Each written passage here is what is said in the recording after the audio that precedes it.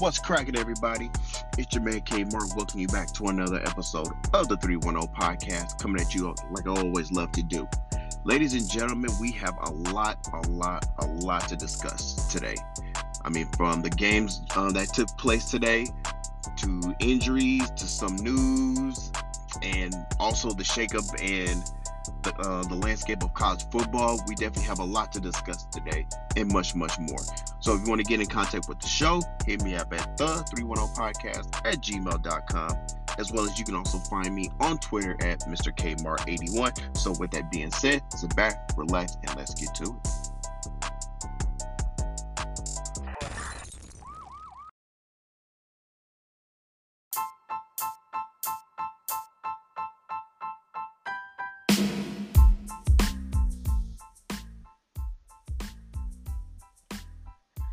All right, ladies and gentlemen, where do we begin? How about let's look at week 12 of this NFL's week. So, started off Thursday with the New England Patriots taking on the Buffalo Bills. Buffalo has definitely came under some criticism over the last couple of weeks because they are not dominating teams like they were earlier in the season. They definitely have taken their lumps and some hits, especially the injury to Von Miller last weekend against Detroit. They've also lost some games. They lost to the Jets and Vikings in successive weeks. And however, they won 2 in a row by beating, 3 in a row by beating the Browns, then the Lions on Thanksgiving, and now they demolished the Patriots by the tune of 24-10. I'm not too concerned about Buffalo because, just off the simple fact of the matter, they still have that high scoring offense, and knowing them, they can really turn it on when they need to. However, there is a concern, especially about Von Miller being out. More than likely, he'll probably be out probably until the playoffs. So mind you, when he was playing, Von was a terror. Von was a terror out there on the field. But you know what? Hey, he's an older player. I think the rest will do him some good. He's a professional. He'll know what to do. So I'm not really too concerned about Von Miller being out. But anyway, like I said, the Bills beat the Pats, and really after New England took a 7-3 lead, it was pretty much a wrap from there. Josh Allen threw 2 TD passes, one to Diggs and another to Gabe Davis, and basically, Buffalo rolled. And so the Bills, and after some things that took place earlier, will definitely let you kind of know where they stand in the AFC pecking order. Moving on to Sunday, those doggone Philadelphia Eagles continue to win 35-10 over the Tennessee Titans. This was a revenge game for former Titan, now Eagle A.J. Brown. As many of you know, in a draft day trade, the Titans traded A.J. Brown to the Eagles for a number 1 pick, which ended up being wide receiver Traylon Burks, who unfortunately was knocked out of the game in the first quarter. But this young man is definitely going to be a beast for the Titans. More likely, they probably need a better quarterback to get him the ride because, like I said, Tannehill is serviceable. However, Tannehill can only lead you so far. But speaking of, going back to the game, the Eagles were pretty much dominant. Jalen Hurts, last week, they did it on the ground. This week, it was a full scale aerial attack by the Eagles. Jalen Hurts had 380 yards of passing yardage and 3 TDs. 2 of them to A.J. Brown, who had 8 catches for 119 yards. Devontae Smith had 5 catches for 102 yards. So the Eagles continue to roll. They continue to roll, and they're looking good. Definitely the cream of the crop in the NFC. Moving on to a game that I definitely was on the edge of my seat watching, was the game between the New York Jets and the Minnesota Vikings. This game pretty much came down to the end where the Jets definitely had a chance to take the lead and win the game. However, Mike White's pass to the end zone was incomplete, and I'm sitting there thinking the Jets had the ball at the 1-yard line. All right, I knew they couldn't get in by the run. How about sneaking the ball? How about taking a quarterback draw? Because I'm looking on fourth down. I saw the Jets. The Jets had the Vikings spread out. I'm thinking this will be a perfect time for a QB draw. Did it happen? No. And of course, he had passing for a TD on the 1 yard line. God, that just grinds my gears. I swear to God. It's like, dude, pound that ball. The quickest way forward, quickest way is a straight line. Go straight instead of passing. But you know what? It is what it is. Everybody tries to be fancy and try to cross people up instead of sticking to the basics. So Minnesota continues to roll, and they continue to try to keep pace with the Philadelphia Eagles. Another close game, and the New York Giants and the Washington Commanders. Oh my gosh! I mean, the game ended in a 20-20 tie. They basically did all that for 70 minutes just a tie. Of course, I mean, two teams that really haven't done anything over the past 5 to 10 years. I mean, come on now. I'm definitely not surprised with the bumbling antics that took place that game, but you know what? It is what it is. So, Big B, I talked about your team. Are you happy? But mind you, that's my man Big B from the In Deep Show. That's my guy. We go back and forth. He's a Redskin football team, Commanders fan, whatever the hell they're called. And of course, I'm an Eagles fan. We kind of go back and forth, but it's all love. It's all love.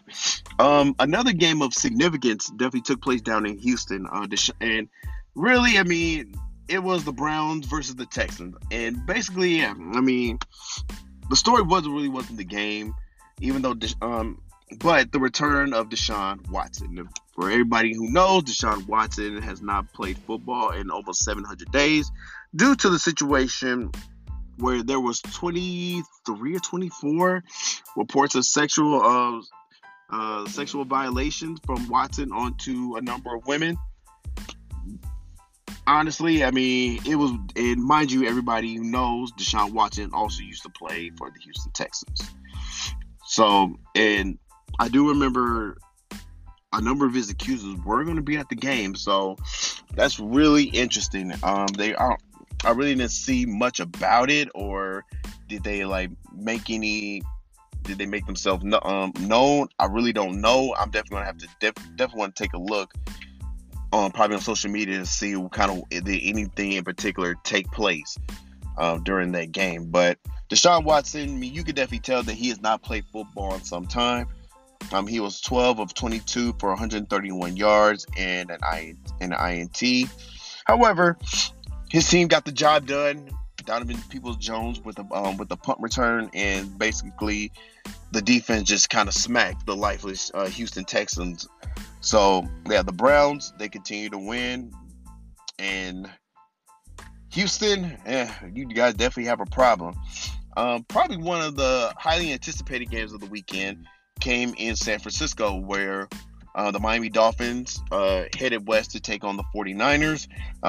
Unfortunately, man, this sucks. Jimmy Garoppolo, San Francisco's quarterback, was knocked out of the game with an ankle injury. A lot of people were just hoping that it was just a sprain. However, he broke his ankle and is now out for the season. However, the 49ers, they were able to prevail behind Brock Purdy. He's a rookie, and he definitely kind of steer the ship a little bit. But the game was basically won by San Francisco's defense. And honestly, I'm not really too surprised about the outcome of the game because the 49ers defense is that good. And they can definitely make a lot of teams look silly. So San Francisco, they moved to 8-4, keeping and staying ahead of Seattle, who beat the LA Rams in SoFi this afternoon by the tune of 27-23 on a game-winning drive led by Geno Smith. So Seattle continues to win out. And moving on, the Kansas City Chiefs and the Cincinnati Bengals. This was definitely one of the marquee games of this weekend because this is a rematch of the AFC title game, which the Bengals won, and in Cincinnati, the Bengals won again. Seems like the Bengals kind of have the Chiefs number at this point. I don't know what it is, but we also saw the return of Jamar Chase, who definitely made his presence known during this game. So the Bengals continue to win. They're keeping pace with Baltimore, who took a fat L this afternoon to the Denver Broncos. Lamar Jackson was knocked out of the game with an injury. We really haven't heard too much about his injury, but however, I'm hopeful that it means nothing too serious, because that'll be a crushing blow to the league if Lamar is out for a significant period of time. And of course, we all know about his contract situation, so I definitely hope that the brother's okay and that he's able to get paid during this offseason. If not by the Ravens, but by somebody else. So the AFC North continues to tie. Well, the AFC North is tied right now at 8-4. However, I'll get to the standings in a minute. And during the Sunday night tilt, the Dallas Cowboys put up 54 points, and 33 of them coming in the fourth quarter as they smacked the Indianapolis Colts by the score of 54-19. I think the Cowboys were trying to maybe put on a show, trying to send a message to OBJ, who is from what I'm hearing, and is going to be in Dallas tomorrow, and he's supposed to be wine and dined and probably go to a Mavericks game, but we'll see what happens with that. So that's basically kind of what took place. There's a Monday night matchup tomorrow between the Tampa Bay Buccaneers and the New Orleans Saints in the Big Sombrero. I definitely expect Tampa Bay to win that game, because, I mean, really, New Orleans, in a sense, this is a lost season. They're not playing well. They don't have their number one pick in next year's NFL draft. That goes to the Eagles. So it's definitely not good times going on in the Big Easy. So looking at the NFL standings right now, we're going to start in the AFC East. We have the Buffalo Bills, who are 9-3, followed up by the Miami Dolphins, who are 8-4, the Jets 7-5, and the New England Patriots are 6-6. Definitely a tightly contested division. Like I stated last week, I mean, I couldn't tell you the last time the AFC East was this competitive. Moving on, you have the AFC North, like I stated earlier a few moments ago, is tied 8-4 with Baltimore and Cincinnati, with some key important games coming up to end the season. So a lot to be determined, and of course Lamar Jackson's injury. So we'll see what develops with that. Followed by Cleveland and Pittsburgh, who are both 5-7. The AFC North, the AFC South, I beg your pardon. That division is still owned by the Tennessee Titans. They are 7-5, followed up by the Colts, who are 4-8, as well as Jacksonville. Jacksonville, I'm definitely disappointed. I figured the game against Detroit, I figured that would be a game right there that Jacksonville could steal. However, Dan Campbell and his team, he had them ready, and they took them out big time. And all that followed up by the Houston Texans, who are now 1-10-1. And yeah, like I said earlier, Houston, you guys definitely have a problem.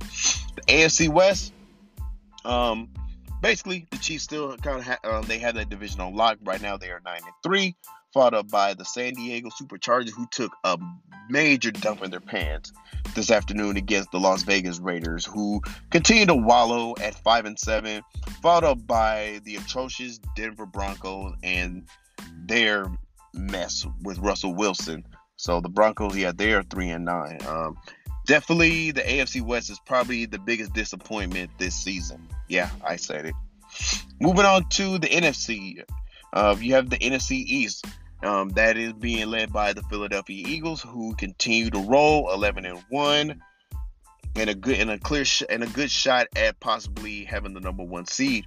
A lot's going to be determined within the next couple weeks, because the Eagles have a 3-game road trip to the Giants, then at Chicago, and then they finish up on Christmas Eve at Dallas. So a lot could be swaying by that time. Dallas, they're 9-3. Like I said, they cooked Indianapolis on Sunday night, followed up by the New York Giants, who are 7-4-1. And like I said, I mean, the Giants, for some reason, I really haven't been a believer of them this entire season. I mean, they play hard. I just don't think that they have the guy at quarterback. Daniel Jones, I will say, is serviceable at best. He's had moments of solid of good play. However, yeah, it just does not do it for me. And I mean, hats off to Saquon Barkley coming back off the last couple of years being injured. But yeah, for some reason, the Giants, I just don't see it. I just do not see it. And looking at their schedule coming up, I definitely don't really see it because they have the Eagles next week. Then they face the Commanders once again. They face the Vikings.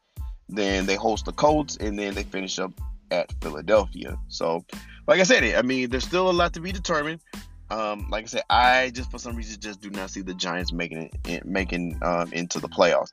And finally, you have the Washington Commanders. Now this is my message to my guy Big B. Like I said, he got on me saying that I really didn't say much about the Commanders last week. So Big B, I'm going to talk about your Commanders. Yes, the Washington Commanders have played well. To say the least, especially after getting off to that atrocious start of the season. Carson Wentz wasn't the guy. Of course, I mean, we definitely saw, of course, I mean, you basically have seen what what us Philadelphia Eagles fans have saw over the past couple seasons. I mean, unfortunately, the guy has not been able to kind of get out of that rut, which pretty much could have led him to winning the MVP back in 2017. But shout out to the Redskins. No, I mean, let me not say the Redskins. The Commanders. The Commanders. The Commanders, yes. Yeah, I mean, Taylor Heineke, he has definitely come in and did the job. Him and Scary Terry, they definitely have some type of rapport going on. I definitely think Washington may have found their quarterback for at least now. For now, at least. I mean, Brian Robinson, the running back who got shot, I mean, he continues to play well. I think a year removed from that gunshot wound, I think he'll be fine. Like I said, he's playing well, but I think once he gets fully over everything, I think he'll be good. So shout out to me. Hey, the Commanders. Hey, after that atrocious started, they are playing well. Like I said, despite today's tie. How the hell? I still don't get how the hell you tie. But anyway, that's neither here nor there. But Washington, yeah, they continue to roll. Defenses been playing fairly solid for the most part, and so no, hats off to them. They have a good shot at possibly making the playoffs, especially with that schedule coming. I mean, with their schedule, I mean, they have the Giants coming in. Then they go to San Francisco. Then they host Cleveland, and now to all them Commander fans, you guys did all they talking about being the Eagles. Now, can you guys do the same to the Cowboys? Because we all know what happens when the Cowboys invade Washington. All them damn bandwagon DMV Cowboy fans, they come out. Can y'all for once show up for a Cowboy game and not let those cockroaches take over your stadium? Just this once. Just this once. Please. Anyway, I digress. The Minnesota Vikings basically have a stranglehold on the NFC North. They should be maybe next week they should be able to put that division away. That's followed by the 5-7 Detroit Lions, the 5-8 Packers, and the 3-10 Chicago Bears.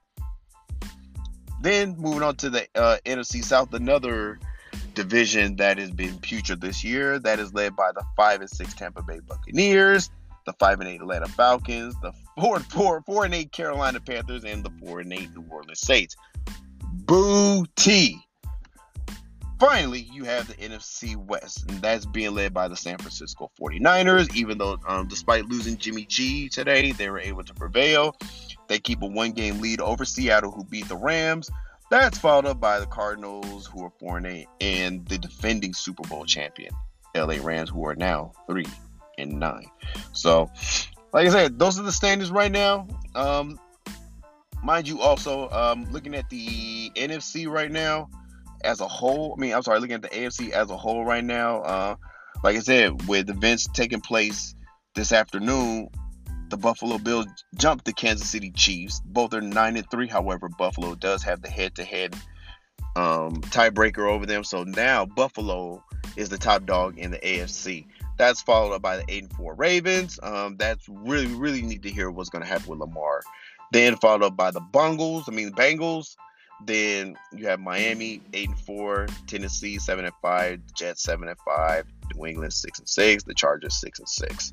So A lot to be determined with the AFC. However, I do believe the top two seeds will be Buffalo and Kansas City. Moving on to the NFC, the Eagles, they have a 1-game lead over the Minnesota Vikings.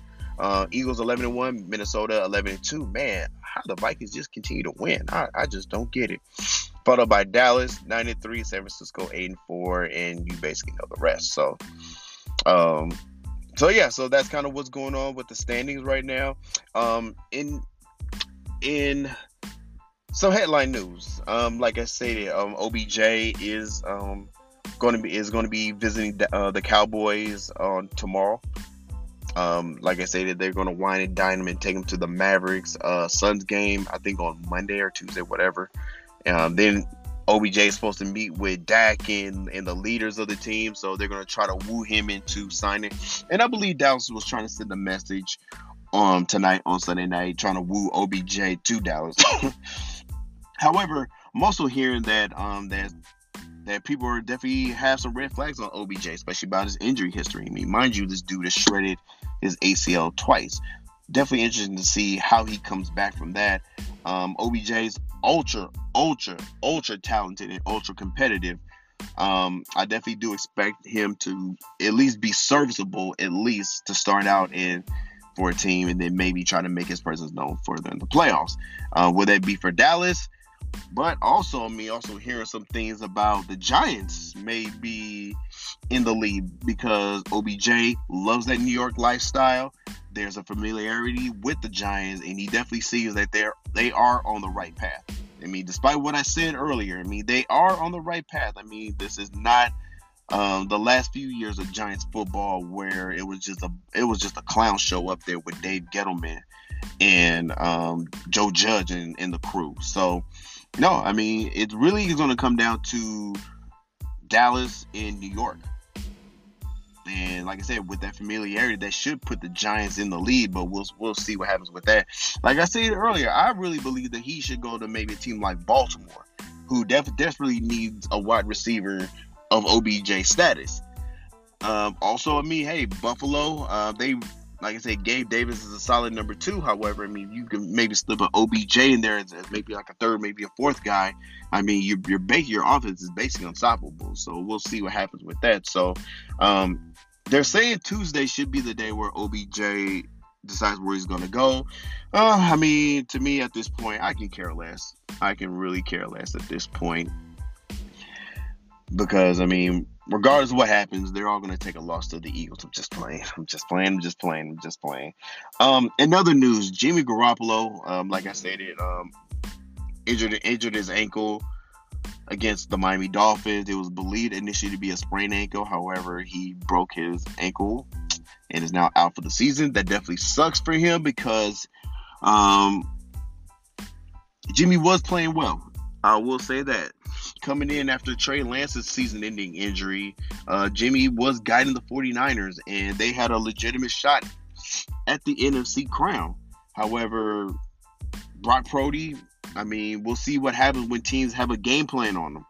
I mean, it's pretty easy to come in initially where there's no real film on you. However, once these defensive coordinators start to kind of game plan and try to work your weaknesses, we'll definitely see kind of how he is. But I think what's going to happen, I think the 49ers are going to definitely rely more on their running game.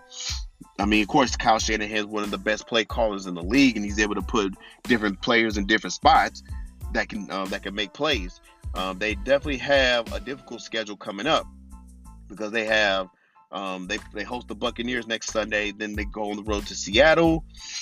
They host the Washington Commanders, then they go to Vegas against the Raiders on New Year's Day. And they finish up at home against the Arizona Cardinals. That defense is definitely going to have to step up for them. It's definitely going to have to step up. And honestly, I mean, I think this defense can lead the way to at least the division title. Now, what happens in the playoffs, that's a different story. Because the NFC West is a very weak division. They should be at, they've already swept the Rams. They've already beat the Cardinals. And they've already beaten the Seahawks. So next Sunday's game against the Seahawks, that's going to be a big one because if they can create a 2-game lead, that'll be key. And then holding off Seattle for the division title. So So with that being said, I have another story that I want to get to, and that's going back to our good old friends, the Washington Commanders. Oh boy, just when I thought this clown organization can outdo themselves, they do. With this whole Sean Taylor memorial statue, mannequin, whatever the hell you want to call it. My goodness. Why the hell would... Alright, they're saying... Alright, when the news came out saying Sean Taylor's getting a statue, I'm like, alright, you know what? That's cool. That's cool. Sean Taylor, one of the greatest Redskins of all time. One of the more dominant players of his era. I mean, mind you, this is an era that had the premier safeties in the league. I'm talking about the Ed Reeds of the world, the Brian Dawkins, Troy Polamalu, and then you have, oh, and I'm sorry, I forgot another one, Bob Sanders, who was so hella underrated. My God, man, I just wish injuries didn't hit him, didn't derail his career, or else he would be in Canton. But if you guys can look up some highlights of Bob Sanders, that dude was like a missile. But anyway, I digress. Then you have Sean Taylor. I mean, the dude was a ball hog. The dude can hit you like a linebacker, just as former Bills punter Brian Moorman. Look up, I'll put it like this. Look up Sean Taylor's hit in the Pro Bowl. That dude literally killed this man. But like I said, take it from me. Just go to YouTube. But anyway, I'm thinking like, all right, cool. And it just sucks that unfortunately, this man's life was taken so suddenly. I mean, this young man had a full career, and I think he was only in his third or fourth NFL season with a lot of football to be played. I mean, man, this young man was definitely going to be one of the all-time greats because the guy's skill set, this dude was ultra talented. Came out of the University of Miami. And like I said, one of the greatest safeties in Washington Redskin Commander football team history. And he's, man, last Sunday comes. And the foolery that takes place, they got a mismatched jersey. Mind you, they have a Reebok. And mind you, when Sean Taylor was playing, the NFL was sponsored by Reebok. They have mismatched pants with a Reebok logo with a Nike Sean Taylor jersey on a wired mannequin. Really? Really? Like I said, this clown organization continues to outdo themselves.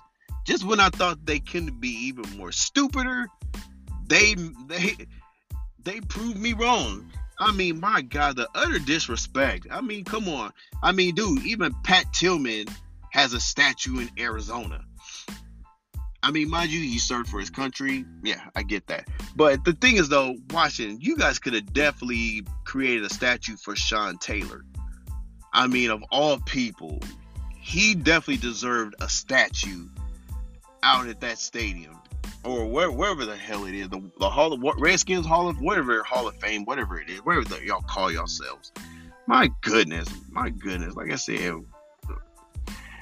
But like I said, this is the Washington front office, a front office that's used to foolery, bumbling, and just screwing up, just being total screw ups. I mean, like I said, we won't get into your owner and the foolishness that he's the investigations that he's under. So now you guys are selling your football team. Honestly, I wish I weren't, because I like the foolishness that's going on in Washington. Because eventually, whenever a new owner comes in, they actually may be pretty decent for once. Like I said, they have a good coach in Ron Rivera. I will say that's probably the smartest thing this organization has done over the past several decades. Besides bringing Joe Gibbs back for a couple years. But you know what? It is what it is. It is what it is. Like I said, keep stinking Washington, man. Hey, us, the Cowboys, and the Giants are happy for it. So anyway, Big B, there you go. I talked about your football team. Enjoy. So with that being said, I'm gonna take a quick break.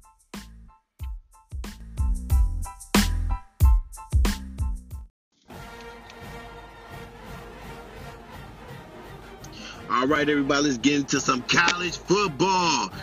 Ladies and gentlemen, like this week was one for the books. There were some wild games, some wild results that has definitely thrown the BCS playoff standings upside down.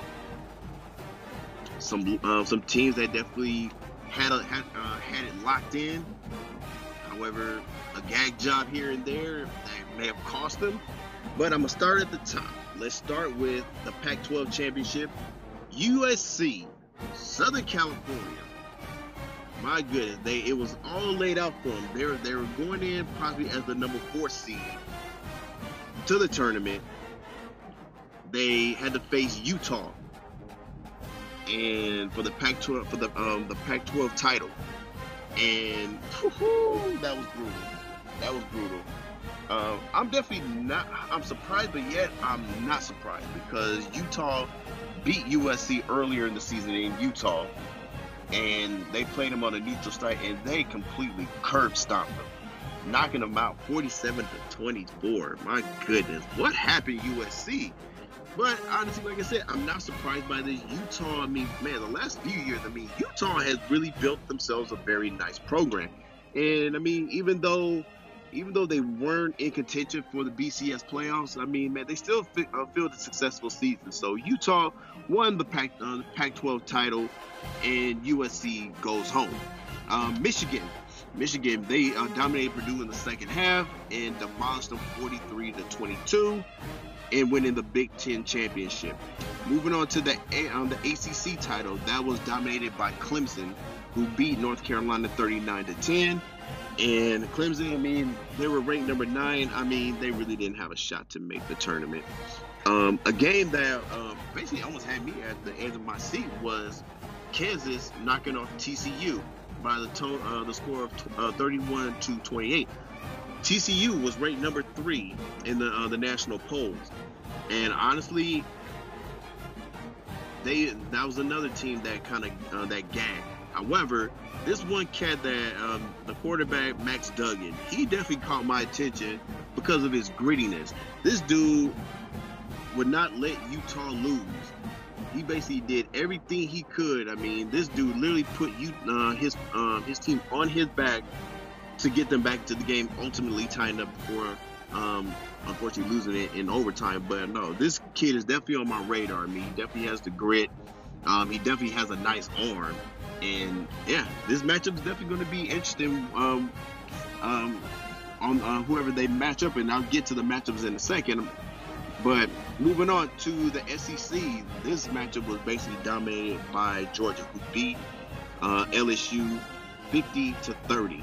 And like I said, the defending national champions, showing why that they're the champs. As they basically put boots to throw and took LSU out. And lastly, the American Atlantic Conference, the AAC, where Tulane beat UCF 45-28. So basically, what I thought the playoffs should be was Georgia number 1, because of course after winning the SEC title and the way that they've been dominating this entire season, they should definitely be number 1.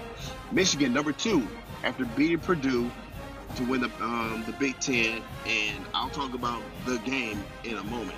I feel they should be number 2. I felt TCU should stay number 3 despite the loss to Kansas State. They won 9 games versus ranked opponents. I believe they should still stay in. And finally, the fourth one was tough.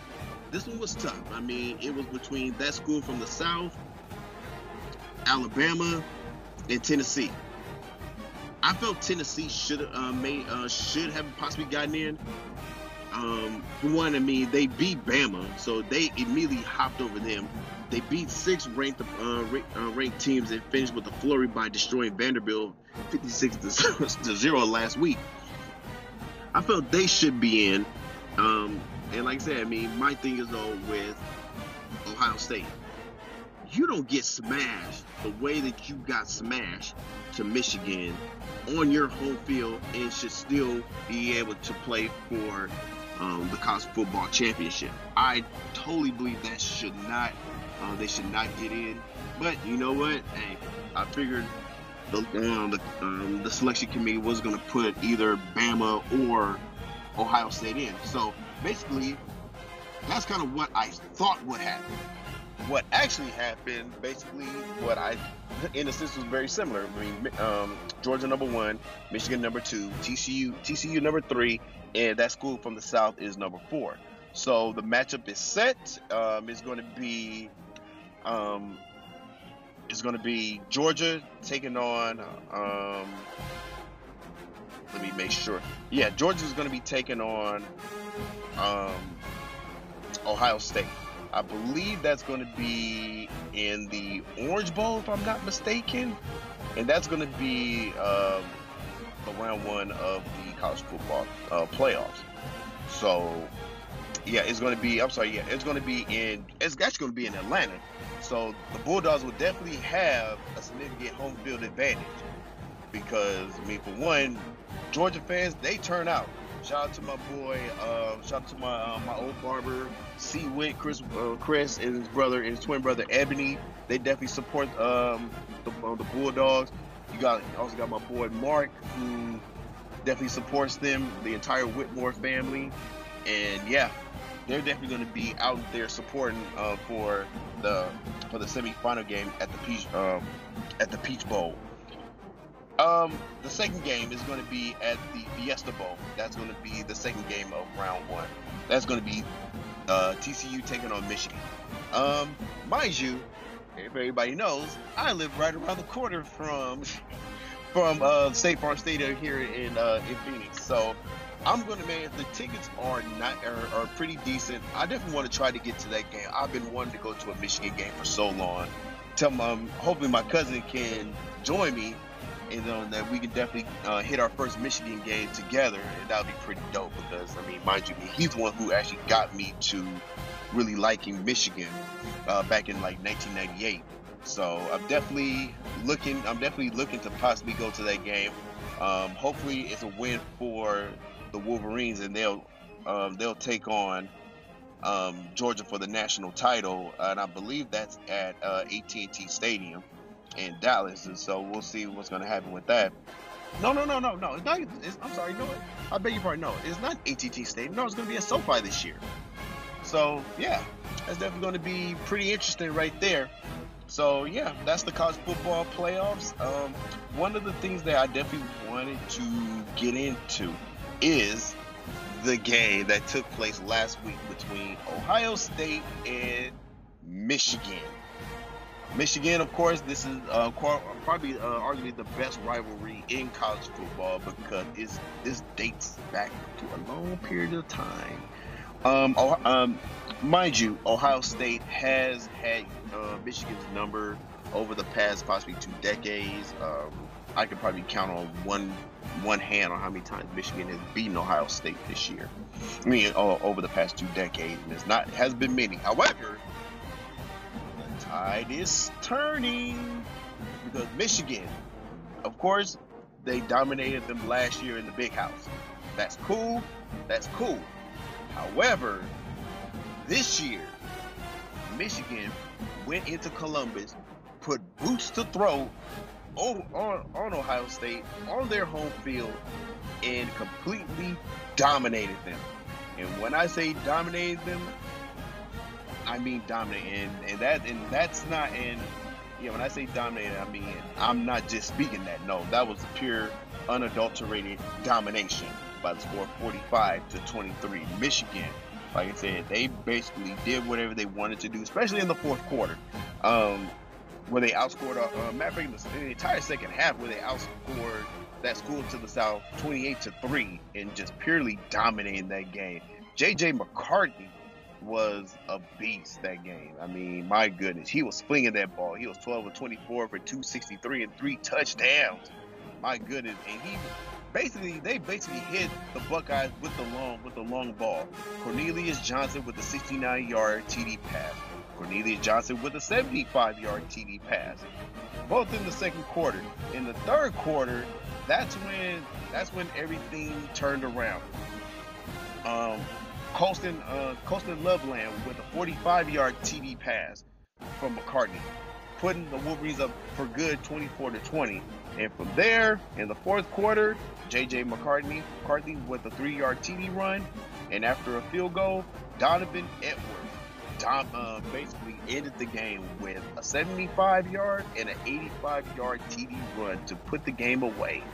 Donovan Edwards with 216 yards rushing and two TDs. Mind you, this is supposed to be an improved defense from that school to the south. The Wolverines did whatever they wanted to in the second half. Their defense, Michigan's defense in the second half, was also the story, because they dominated. Ohio State. I mean, you saw from the pressures that was coming. True, they only got 1 sack.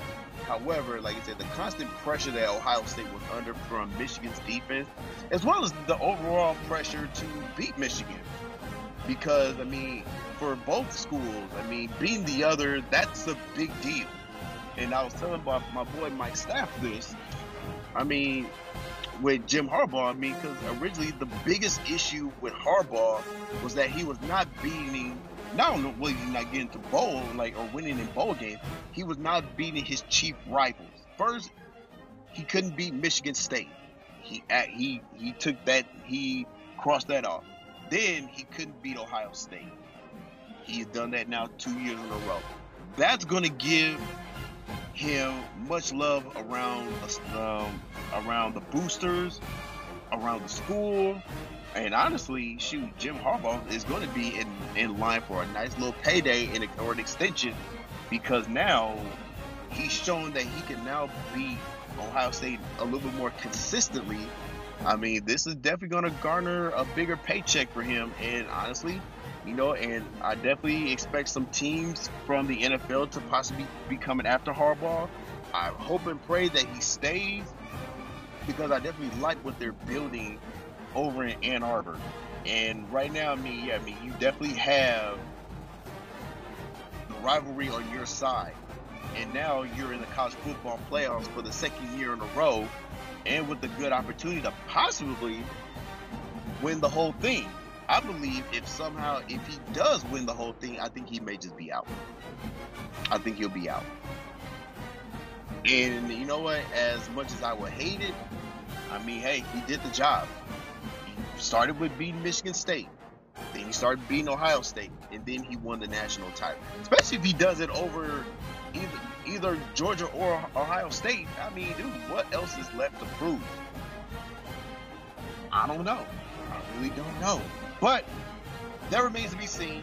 Michigan, they have to get by the Longhorns from TCU first before we can start having lofty dreams about that. But anyway, back to the game. Like I stated, all those fans from the school to the south, I mean, there is shambles, and I love every single moment of it. I love it. I got 3 people who I talk to pretty consistently on social media about this rivalry, because they are fans of that school to the south, and please believe I love rubbing their faces into it, because I've been hearing so much crap from them over the past several years, and I'm like, okay, I'm definitely going to be remembering this. So these last 2 years, yeah, they're definitely going to be beautiful. They're definitely have been beautiful to my Michigan fandom, and yeah, all those Ohio State honks, y'all can shove it. Y'all can straight up shove it.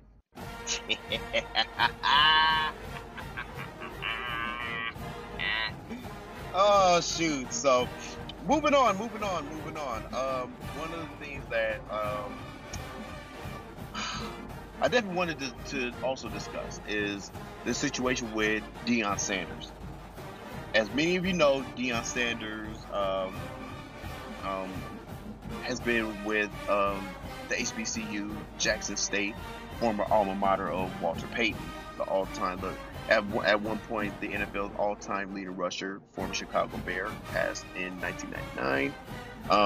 One of my favorite all-time running backs. But anyway, he went to Jackson State to try to help build up the program for one, and try to help bring light to the HBCUs.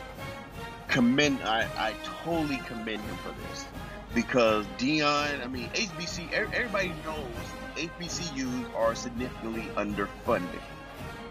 I mean, man, the resources there compared to one of the top flight schools it's like night and day.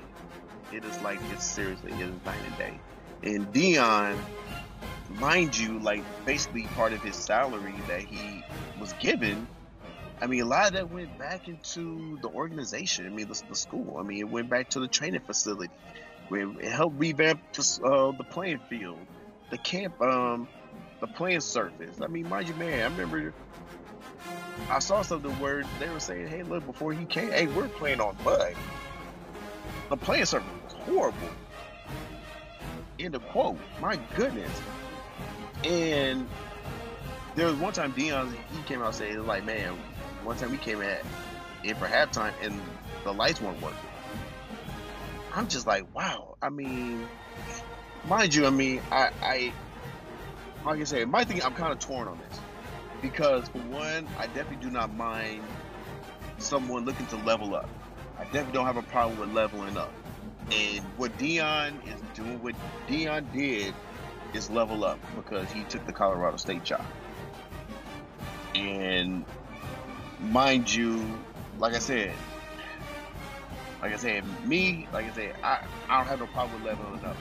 One of the things that I kind of feel some type of way is the fact that, I mean, is the kids who pretty much kind of turned and who kind of left other Power 5 schools to commit to Jackson State. Now, true, yeah, they have the transfer portal, which, I mean, I think a few of these players I've already seen have decommitted from Jackson State. And I already know Dion has taken his son, Shador Sanders, with him. Shador plays quarterback for Jackson State. I'm not sure about Shiloh yet. I'm not. He plays safety for Jackson State. He's Dion's other son. I saw something on social media where he was saying, should I stay or should I go? And he did a poll. I mean, it would be nice for Shiloh to stay. Honestly, I think it would be nice. But who knows? I mean, if Shiloh decides to go with his brother and his pops, hey, you know what? Good for him. There's definitely nothing wrong with that. I mean, for one, at this point, I think Shiloh has the ability and the possibility of making it to the pros. And could that be shown at Jackson State? It sure can. It definitely can be. But the thing is, though, will it? That remains to be seen. Because, like I said, Dion is gone now, and unfortunately, some of that shine is probably going to be taken away from the HBCUs. But I'm hopeful that while Dion was there, whoever is going to fill that role learned something from him. And it's not just X's and O's, it's how to ingratiate yourself in these families' homes and how to conduct your team and things like that. Because, I mean, one thing about Prime, he's a hard worker.